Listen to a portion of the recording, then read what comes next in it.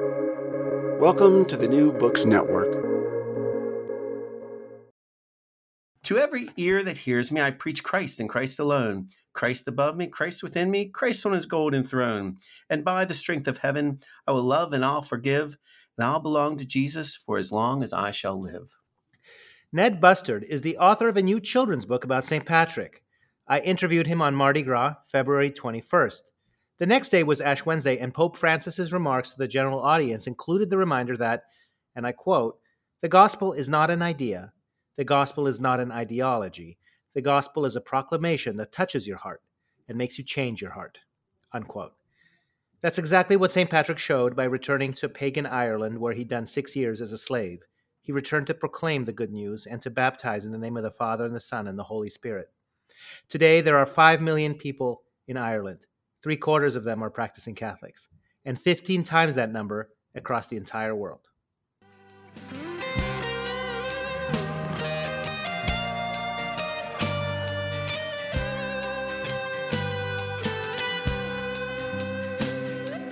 Welcome to Almost Good Catholics, a conversation about theology and apologetics, about religion and history and culture. I'm your host, Chris Odinius, and I get to ask interesting people who have thought about the big questions to share their conclusions, to explain what we know, how we know it, why we think we know it. I hope this format, in relationship and dialogue and back and forth, may help us approach the truth and have a really good time doing it. Should you want to take the conversation a step further, I invite you to please email almostgoodcatholics@gmail.com. Today, I'm talking with Ned Bustard, graphic designer, illustrator, printmaker, and author. He is creative director of Square Halo Books and curator of the Square Halo Gallery. He launched the InterVarsity Press IVP Kids imprint in 2021 with St. Nicholas the Gift Giver. IVP Kids now has 8 books, including St. Patrick the Forgiver, the book we're about to talk about today, and 4 more on the way. I bet these are very popular. I bet it's exactly the sort of thing I'd like to send my godchildren for their birthdays or for Christmas. And it's a pleasure to talk with you today. Hi, Ned. Hi there. I'm glad to be on here. I feel like this is the perfect podcast for this book because I think of all people who would be almost good Catholics, St. Patrick really fits the bill. Amen. Amen. And we are talking on February 21st, which is the official release day of your book. So it is now available. And I'm going to publish this episode on Thursday, the 16th of March, which will be the day before St. Patrick's Day. So hopefully everybody who's listening to it as we go, as they can hear it on their devices, they're like, that's tomorrow. So it's a real pleasure to talk with you on. It's also Mardi Gras. So happy Mardi Gras. It's all of that. It's amazing. Yeah. So I got a joke for you. And there are 3 brothers, Irishmen of the diaspora, and they had left Ireland to seek their fortunes. And one settled in London, and one went to New York or maybe Boston, and the third brother went to Sydney. And they didn't see each other for a long time because they were scattered all over the world. But every Saturday, they would go to their local Irish pub, wherever they were, and they would drink 3 pints of Guinness, one for each of them, so they could sort of share this drink in absentia. And then one day, and the barman knew this tradition, and so the barman always brings up 3 pints of Guinness, and the brother, let's say he's in Boston, and then one day he says, no, I'll just have 2 pints this Saturday, and the barman says, "Oh, I'm so sorry. What happened?" And the fellow says, "Oh, no, they're fine. Everything's fine. It's that I gave up beer for Lent, but they haven't."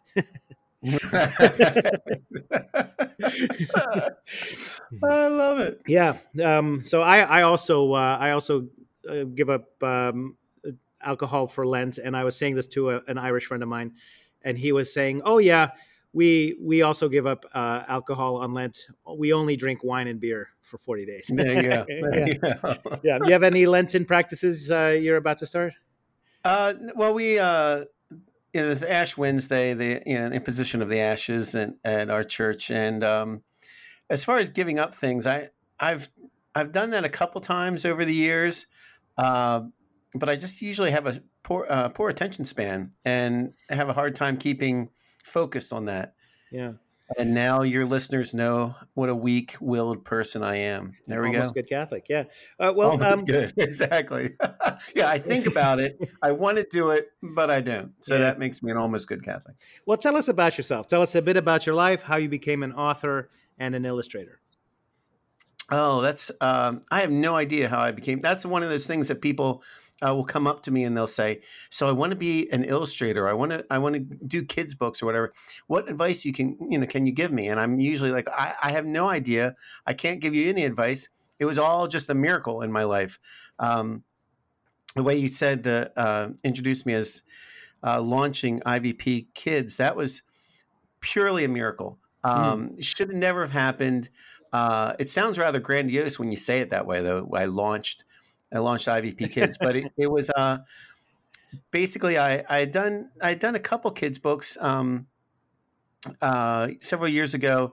Stephen Nichols, who's he's the head of the college, Reformation Bible College down in Florida, and brilliant guy. He got me involved, and we did a couple books for Crossway, Church History ABCs, the Reformation ABCs, and the Bible History ABCs, and that was great, and I love that.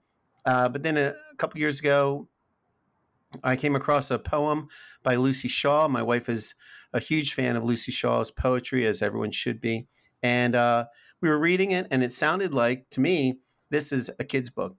So I do something I recommend no one ever does. I illustrated the whole book pro bono, not knowing what would happen, sent it off to her, and she said, "This is lovely. May I share it with people?" I was like, "Well, of course, because I would I would ideally like this to go to print." And she sent it to some friends she had worked with at InterVarsity Press, and said, "Isn't this lovely? What should I do with it?" And this was during COVID, and she got an email back saying, "We've got the secret thing we're doing. We're doing IVP Kids. No one knows about it. And would it be okay if we use this book?" And so Lucy got back in touch with me and said, "Would that be okay?" I said, "Of course it would be okay. I would love for this book to come out and be on this new press." And then as I was working with IVP, I pitched them the St. Nicholas, the Gift Giver book. It was a book I had started over 20 years ago to basically help my kids enjoy the magic of St. Nicholas and Santa Claus and such, but still keep a Christ-centered focus.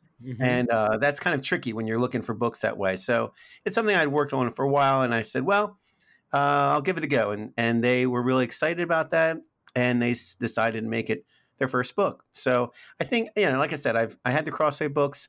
I've done a lot of work with a great company called Veritas Press. They do homeschool materials, and I did kids books for them over the years. But that's such a niche market that I kind of don't consider those real books. I mean, they are. They have ISBN numbers and they're proper books. But in my mind, it was the Crossway book, and then these books, the IVP book, is really kind of changing. Now I feel like I can actually say, yes, I'm an illustrator and kids book illustrator, because these are coming out in rapid succession, and they seem like real books. I mean, the Crossway book was a real book, but I don't know. There's something about the way I work just by myself in my studio, my third floor. I'm very disconnected in my mind from the work I make and the things actually existing. There's another couple books that I've been involved with called Every Moment Holy. It's a collection of contemporary liturgies. And I designed and illustrated those. And they've done wonderful. There's I think over 200,000 copies that have been purchased. Oh, fantastic. But in my head, they aren't real. I don't know what to say. I see them, but over the last couple of years, people have come up to me and said, "Oh, I love that book," and it's always caught me off guard, because I think for some reason I don't connect the fact that people are actually buying the books with me making them. I just kind of think that I make them, I send them to the printer, and then I move on to the next thing.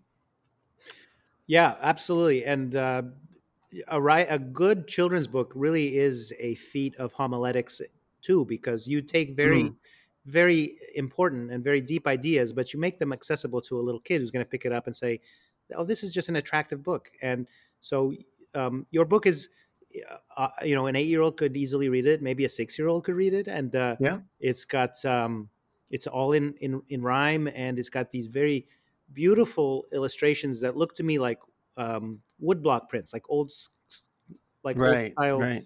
woodblock prints from the 16th century. How do you illustrate them?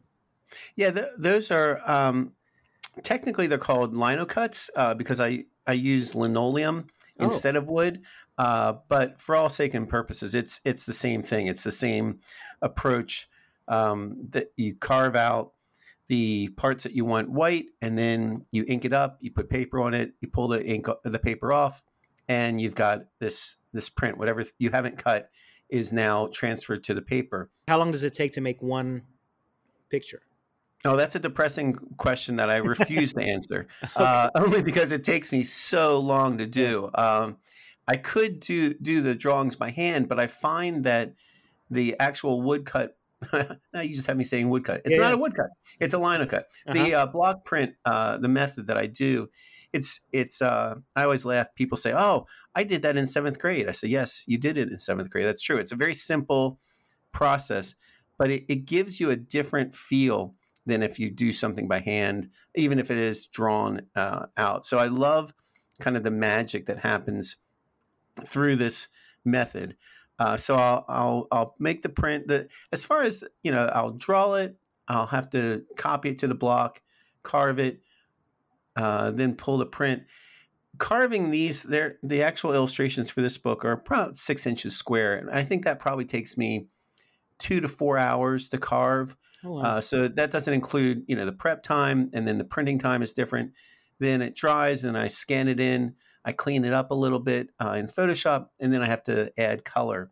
So all of the process, it does end up taking a while, and that's why I'm just in denial about it, and Mhm. I try not to think about how long it actually takes me. Is it the sort of thing where you get lost in the flow and it's just a pleasure to do that kind of art, and you blink and time, the day has passed, or is it kind of an arduous labor? Yes, to all of that. All of it, Yeah, it's hard work. Like I get blisters and my hand cramps up doing it. I do lose track of time as well. I must like it because I keep coming back to it as a method of making art. The Lucy Shaw book I mentioned earlier is all cut paper, a whole lot easier to do, yeah. lots of fun. But there's something about printmaking that has just grabbed my imagination, and I find I'm a printmaking junkie. Like I can't not do it. I do it for fun. I do it for these illustration projects. I often just come up with new ideas. I have a whole list of ideas coming, of things that I want to uh, depict through this method of illustration. Wonderful. And the text, the poem that you write, is at once very accessible to the kid, but also gets at uh, some of the deeper theology of St. Patrick's life. And if you got the book next to you, I was hoping you might read the Oh, first sure. page and also the last page, because that'll really give our listeners a feel for, how a kid can get right into it, and also as you leave us, like how Christ-centric your work truly is. Yeah. The first book with IVP is Saint Nicholas the Gift Giver, and I built that whole structure on the "'Twas the Night Before Christmas" and all through Mhm. house, blah blah blah. So that was what I had when I pitched the idea of doing this book to IVP. Actually, they suggested it to me. I was like, oh yes, I would love to do St. Patrick. I love this idea. I wrote it all out, and they said, oh, that's nice. Can you make it rhyme? And I was like, well, I could, but that's a whole lot harder. Yeah. And they're like, well, we really like the rhyming. So I have a friend who he and I both of Irish derivation, and we've worked on writing hymns and songs together. And we both love Celtic music, and so he and I sat down, and he said, "Okay, let's put this in the form of a jig." Mm. So we worked out the rhyming pattern. And here you go.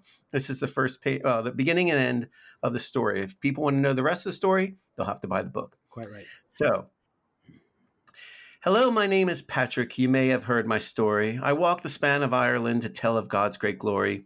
And with a wee green shamrock, I shared of the three in one, our God, the blessed mystery, Father, Spirit, and the Son.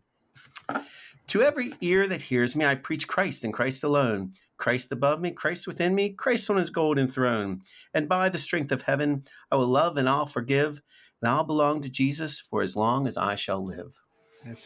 That's beautiful. And the Christ above me, Christ before me, Christ to my left, Christ to my right, Christ as I lay my head down to sleep, all of that.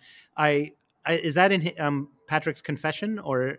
That's from, it's called Patrick's Breastplate, and it's a famous hymn that was written after Patrick had died, long since died, but we associate it with Patrick. And that was one of those things. A lot of what I do, I mean, you were talking about how long it takes me to do the illustrations. I work a lot of Easter eggs into the illustrations, and the same way with the story. There are things that I put in there just because they amuse me. And I really wanted to get the Christ above me, Christ below me thing from St. Patrick's Breastplate in there. And I was really glad I was able to do that, because I think it roots it in just kind of our collective unconscious about what it means to be Irish. And that hymn itself, I highly recommend folks reading it and singing it. The people have set it to music, but it's a really rich piece of poetry in glory to God.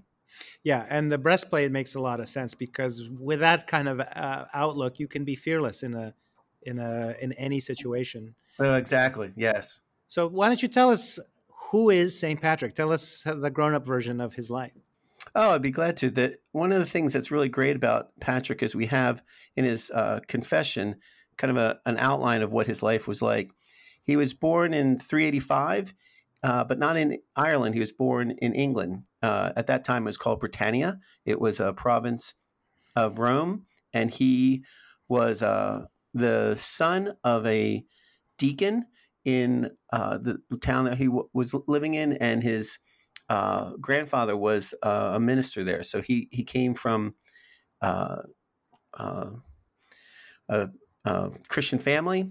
I think that they think he had money because of it seems that his father was probably some sort of like councilman in the town, but he didn't really have any interest in following God at all. At some point in his maybe 15, 16 years old, raiders came in, probably Vikings, came in and stole him and a bunch of people away. He was sold into slavery in Ireland and was made to take care of sheep. And it was while he was doing that the Holy Spirit really did a work on his life, and he came to know Christ, and just sitting on the hillside praying, his life became one of very intense prayer. He talks about praying in the night and during the day, standing in the rain. He had a job to do, so he was doing it all at the same time. And then he received a vision that the Lord said to him that he was going to go back to his homeland, that he should start walking. And so I think he walked about 100 or 200 miles from where he was to Port Town, found a ship to take him over. It was that whole episode is kind of weird if you read his confession, but he eventually gets on the boat. They take him over. It's a boat that's being transporting, they believe that it was transporting Irish wolfhounds to sell on the mainland. And you'll see folks who get my book, I worked in some Irish wolfhounds in the illustration. Not that I reference it in any all, but in the story, but it's there if you know. And they shipwrecked. They wandered around for a long time. They eventually got home. Oh, well, they found some wild pigs. I also reference that visually in the story. But eventually he gets home, is reunited with his family. And the pigs too, isn't that an instance of him praying for food. They Oh were. yes, Yeah. yes, exactly. Yeah, right on. Yeah, he's claiming Christ, and the people who he's with, they say, well, if this is real, you need to show us. And so he prays, and God provides this pack of wild pigs, and so they eat the pigs. That's why they think that they were selling the dogs on the mainland because they didn't eat the dogs. They kept the dogs alive. So he got home, was reunited with his family, receives a vision of someone from Ireland telling him, "Please come back. We need you to join us again and walk among us." And so he says that as a calling from God, and he studies with a monastery. I'm not sure where. Some people think it was in France. Some people think it was in England. And then he goes back as a missionary to Ireland, and lands in the northern Ireland. There's a church there, Saul's Church, which is what they believe was his first church. He was given a barn by the High King's, I think, little brother, and that was his first church on the property, and that was where he began his ministry, and he continued until the end there. The legends say that he went to Rome and such, but I think that's probably wishful thinking. Yeah, and it's he has to win over all kinds of people, right? Not only the king, but he receives a lot of resistance, as one would. Oh yeah, Yeah. yeah. No, you're right. That the Irish obviously they're not Christian at all. Now they believe he was reaching out and ministering initially to folks like him, Christian slaves. So reaching out to them, but he's working in a very, very antagonistic society. Like he is working in a place there. The island is full of idol worship, magicians, and it was certainly not a good place for a young Christian guy to go and think that he's going to go through unscathed. He according to some of the legends, he had battles with druids, but regardless of how fanciful the stories get at times, it was clear that he's working an uphill battle there, and he's going just walking town to town with the gospel and trying to reach the lost Irish. Yeah, and it makes sense that he would have most appeal to people at the bottom of the social ladder there, because Right. they have little going for them, and so they're probably the first to try something new. I think that happens to missionaries all the time. There's somebody who's at the bottom of the existing social structure. They'll say like, "Well, here's something that makes us all equal. Well, I'll do that." And Right. how Christianity goes from a religion of outsiders to take such strong roots in Ireland is quite a miracle too. Yeah, and it's he certainly had he was bold.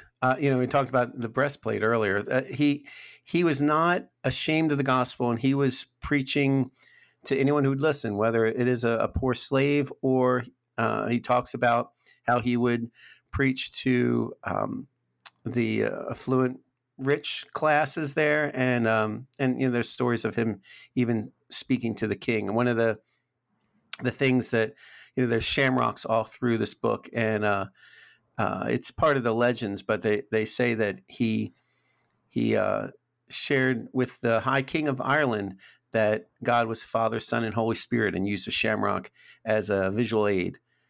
Yeah, absolutely. And I talk about that with my own kids, because I remember I was volunteering some years ago when they were very little in preschool, and we had a St. Patrick's book, and it was terrible.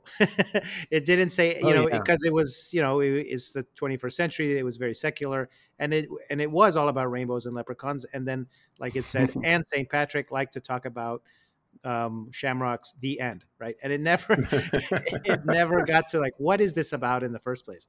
Which your book tells you what this is about from beginning to end. Right.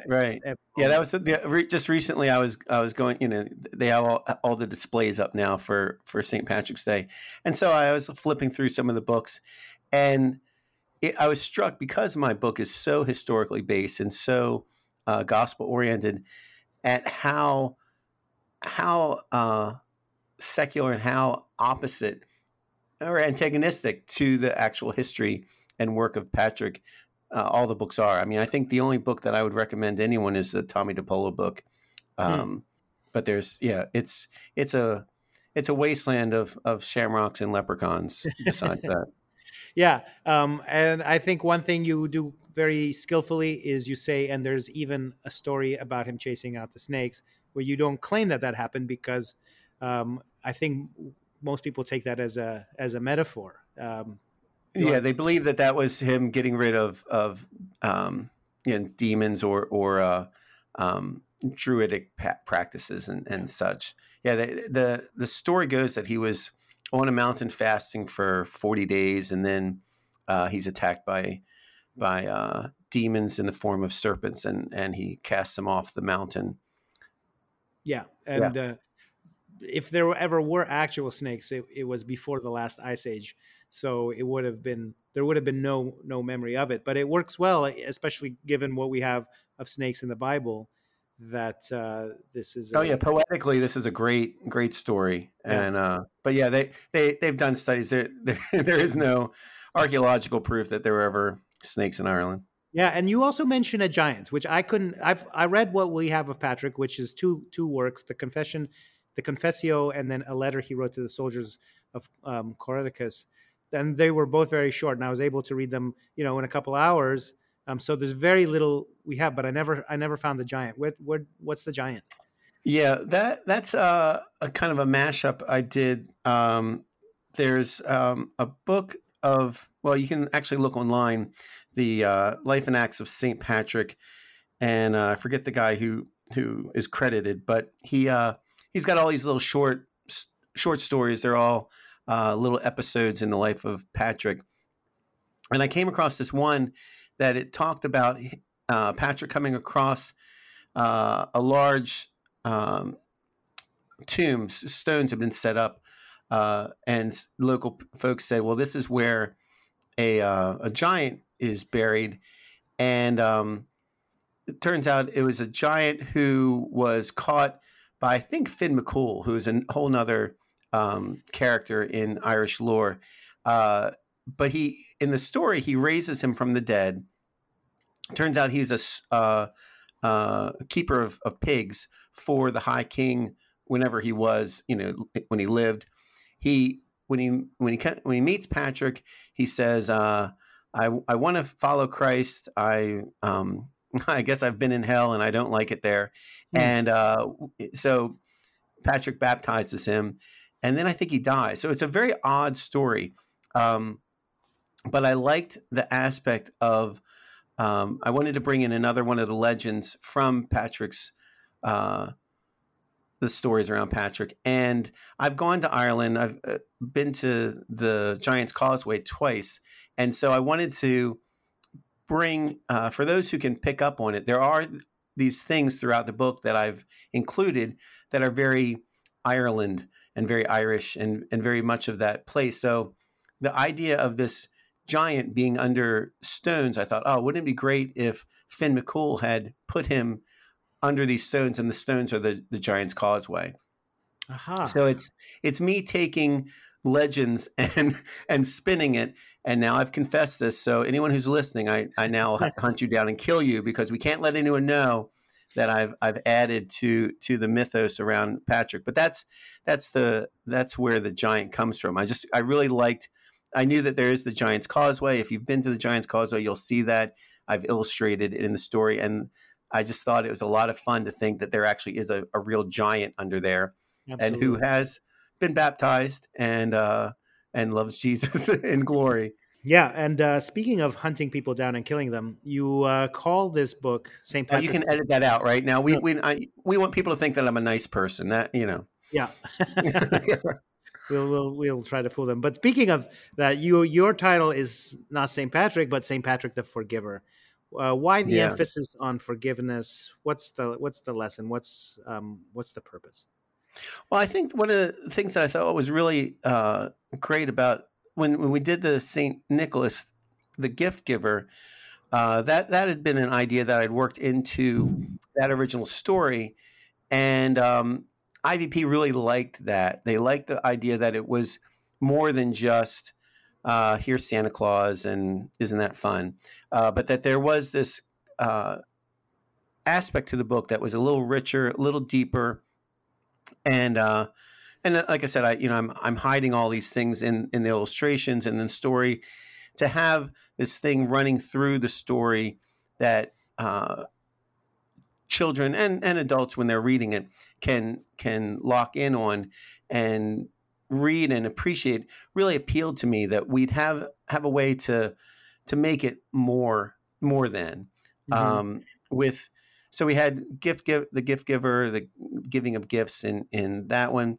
Thinking through when I was talking to my editor about this book, we just started kicking around this idea, and the idea of forgiveness just kind of popped out, and we were talking about it, and she said, "Oh, that's great." So when I went to write the story, I really focused on that and realized that's kind of a radical aspect of who Patrick is.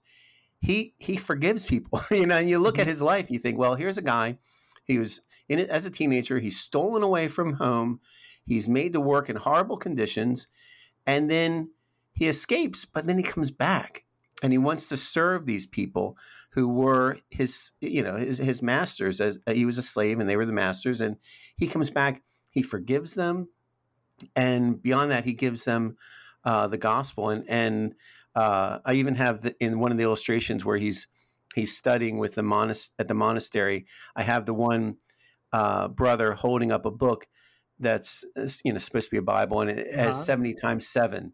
Yes, and that it's one of those things that you may see it, you may not, but it's in there, and it's this bringing us back to Christ's call for forgiveness. Yeah, and that's. For me, that's what's exciting about this book. The legends and the stories are fun. The Giant's Causeway and all those things are great. But it's this aspect of bringing us back. And I think this is something that Patrick would have wanted. Okay, you wrote a book about me, but let's talk about forgiveness. Let's talk about the grace of God and how that can change our lives. Do you think that's especially important for children because they are... children are so interested in justice, and they're like, well, you got your cookie's bigger than mine, or it's my turn to do this, or your turn to do this. And I think way more than adults, they're very sensitive to that at this age. Everything has rules to it. Do you think that's a particularly good lesson for the kids more than adults, or not necessarily?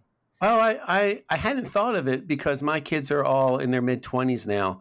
But when you say that, I'm like, oh yeah, everything's about justice, and that his cookie's bigger than my cookie, and it goes on and on from there. So I think in many ways, this book is more important than the Saint Nicholas book. Though of course I want everyone to buy both. But it is such a radical idea that we can.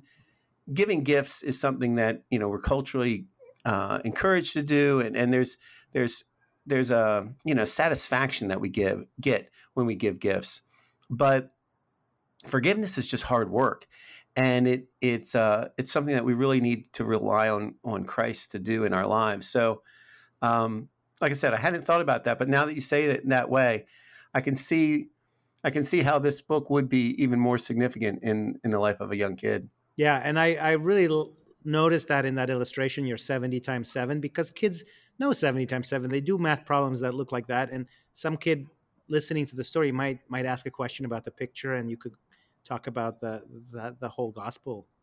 Yeah. Well, I'm hoping that the folks will, when parents are reading this book to them, that they will stop and ask questions about the illustrations, because I do put a lot of symbolism and just little extras in there. Like I said earlier, there's these dogs and these wild pigs. I think at some point you have to ask, why are they there? Mm-hmm. And I'm hoping that people will go deeper. And certainly the priest holding up a Bible that says 70 times 7, that's gotta spark something, because it's just not. It doesn't fit. It seems anachronistic until you dig deeper. Right, and sometimes these metaphors transcend the factual, that they become even more true. Mm-hmm. I noticed that Yeah. those two priests that he's with, like one of them's black and one of them's Asian, right? So it's Yeah. the real universality of the Catholic Church, which that's how I think kids would understand it now. Oh, God's children have every color and so on. Whereas back then, I'm a Roman citizen and these are some barbarians on this island at literally the end of the world and they're far beneath us. But here you are Right. in your life to bring the gospel to this barbaric druidic island. Yeah, that was one of those things. I thought of it as kind of subtle, but I wanted to have those different representations in there to say he was coming back to the church, and the church was a very Eastern thing. At that time, there wasn't a Western church. The church was Rome and Turkey, and in the Middle East, and it went that way. And I wanted to communicate this idea that Patrick was being discipled by the church, and the church is universal, and that he was part of a bigger thing than just his work on Ireland. Right, and the great cities of that time would have been Constantinople and Jerusalem and Oh, absolutely, yeah. Far East and North Africa and West Asia and all that. So how do we practice this lesson in our daily lives of forgiveness, and how do we tell our children about it? I'm thinking of your Every Moment Holy and the liturgy of daily things, which for me reminds me of Saint Therese of Lisieux and the Little Way. What would you teach kids about forgiveness? Well, one of the things I thought with this book, and just talking about it, I think that we have a inclination in these situations, certainly as parents, to make everything an object lesson. And growing up, you would hear the story of David with Goliath, and the takeaway would be like David, be strong. Or you hear about Daniel in the lion's den, be like Daniel, stand up and do these things. I think with this book, I would want folks to think and reflect on the fact that forgiveness is an act of desperation and hanging on to Christ, and that Christ is the conduit of this work of forgiveness in our lives. And to orient our minds to that and talk about that it is a work of, it is a divine work, and that we need to look to this, see the importance of forgiveness, see that it's central to our relationship with God and with each other, and just cry out in desperation for that. I think that one of the things that's helpful, as you're thinking, oh, I'm going to read this to a little child, is that it brings it down in size, and you realize that forgiveness is little acts of love and mercy and grace, rather than these huge things. You look at I don't know, like that great movie, The Mission. Mm-hmm. The was it Robert De Niro was carrying this huge stack of armor on his back, and they talk about this, he has to work through and feels forgiveness. I think that is the exact opposite of what our Christian practice in life should be, an orientation. Like, we need to look to God for little acts of forgiveness, little acts of mercy, little opportunities for us to give these hurts and the injuries over to Christ and say, please heal me of this. Excellent.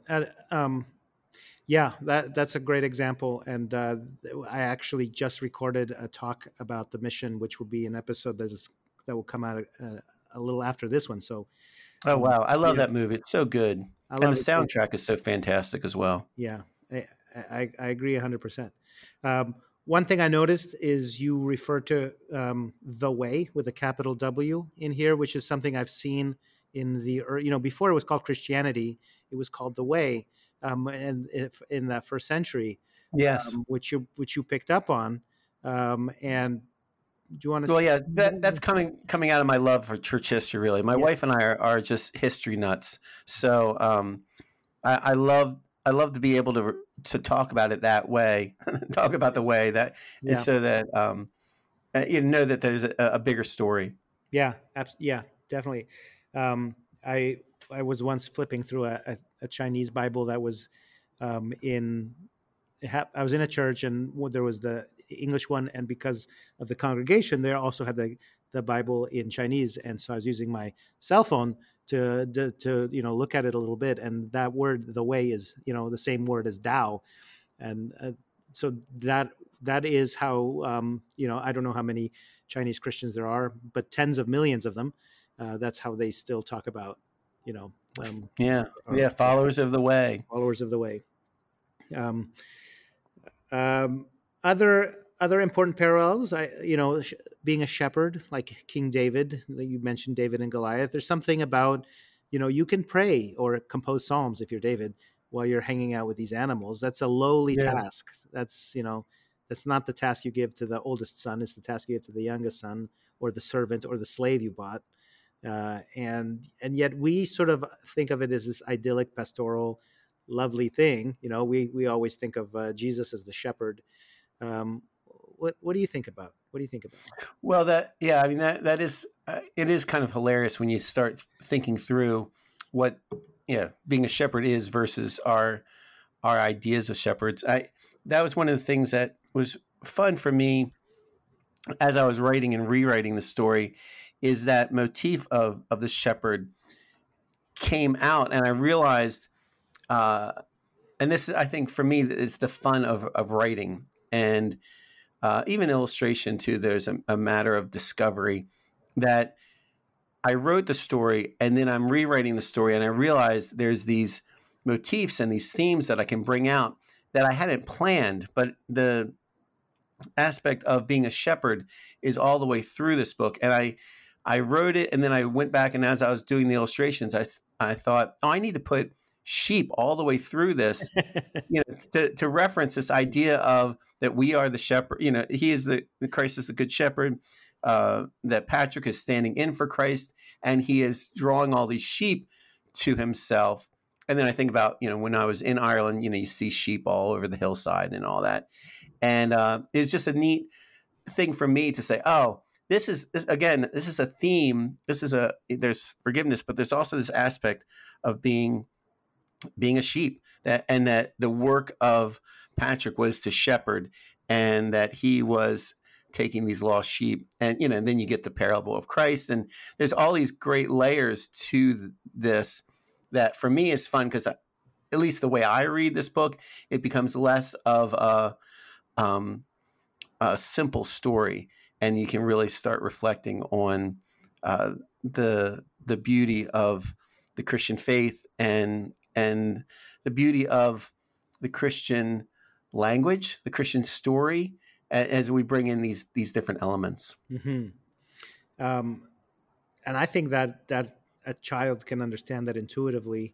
More difficult would be the Shamrock and the Trinity. How would you, imagine an 8-year-old sitting at your feet, looking up, puzzled? What are you talking about? Yeah. What are you talking about, Ned? And as you're talking to that child, you say, yes, I don't understand it either. Mm-hmm.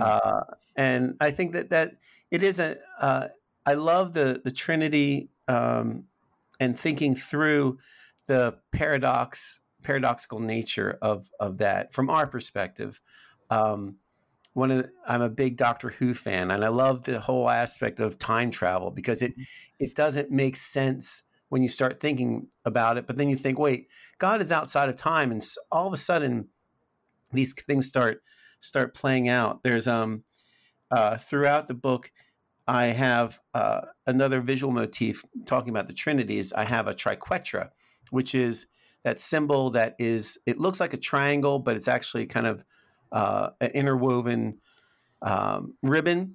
Huh. And you see it in a lot of art. And I work that throughout this whole story, that when he is talking about Christianity to people, like when he talks to the High King's brother, there's a triquetra there. And when the Holy Spirit comes down while he's in shepherding as a young boy, the Holy Spirit brings the triquetra to him. So that, and I have it all the way through as a way of saying, this is what he's talking about. He's talking about this Father, Son, and Holy Spirit. And the blessed three and the three in one. And I thought it would be great to have that throughout this, because then it becomes not so much shamrocks, because that probably wasn't a thing that Patrick did, but he did talk about this Father, Son, and Holy Spirit, this God that we were serving, and I liked being able to visually represent that throughout the book, and I'm hoping that that will help, because I think that help teach the children, because I don't know, teach all of us. This is an idea that's beyond all of us, but the fact that it's this three-pointed triangular shape, but there's actually three parts but one, I think that visually it works even better than the shamrock. Mm-hmm. Yeah, and I'm hoping that will be a useful aid for people. Yeah, and it's very Celtic in the way it looks kind of like a knot. Exactly. Yeah, that was one of the things that I really enjoyed, was squeezing in all the Celtic knot work through this, because it's something I really love as an artist. Mm-hmm. No, and it's also when evangelization is done well, is when you take symbolism and styles that are already indigenous to the place and work them into a better meaning. It doesn't have to be, we're going to reject all these old styles and we're going to make everything Roman now. It's like, right. Yeah. Like it takes better root when it's more of a conversation. Yeah, well, and we are incarnated people, and we were born in a place and a time, and that's by God's doing. And I think that there are things that we can, every corner of reality is God. So we need to take all these things back and bring them into the kingdom as ways to bring glory to God. I think I would add that I got, from those 6 years as a shepherd, and then he withdraws here and there, to a mountain or to an island. He really takes time to pray, which is so hard for us in digital time. And I think he must have really heard the voice of God, because he made time to be quiet and listen. That is something that really struck me as I was studying his life to prepare for this book, is that prayer was just central to his experience. And you're right. It's something that we tack on at the end of our life. We pray for our lunch and dinner and precious little beyond that. So I think that is something that I hope people will be inspired by, because it was central to Christ's ministry, and it was central to Patrick's ministry, and it should be central to our lives. Yeah, I think that's very well said. Okay. Would you like to close with a blessing or a prayer for our listeners and their families and our world? Yeah, I think I'd like to rework just St. Patrick's breastplate and that I bring here in the book and bring it to us. So let's pray. Lord, I pray that those who are listening would see that you are Christ and Christ alone, and that they would live lives submitting to that, glorifying you on your golden throne, and that by the strength of heaven, they would love and forgive for your glory. We ask these things in Christ's name. Amen. Nails, spear shall pierce him through the cross. Be born for me, for you, and hail, hail the Word made flesh, the babe, the Son of Mary. Chris O'Dinietz and Ned Bustard recorded this conversation on February 21st, 2023. Mardi Gras, literally Fat Tuesday, and Carnival, literally farewell to meat. A day of celebration and revelry before the holy season of Lent, a time of prayer and fasting and alms. You might notice that I'm publishing this episode a little out of order, a little ahead of schedule, jumping the queue before some other episodes with some really interesting conversations that I have recorded, and I hope those guests will pardon me, so that this episode will come out on Thursday, March 16th, which is the day before the Feast of St. Patrick. Our music is from Josh and Margot of the Great Space Coaster Band, and their website is www.gscoasterband.com. And our logo is from a stained glass window in Spain and comes from the website of the Dominican Friars of England, Scotland, and Wales at www.english.op.org. This is Christ the King, whom shepherds guard and angels sing.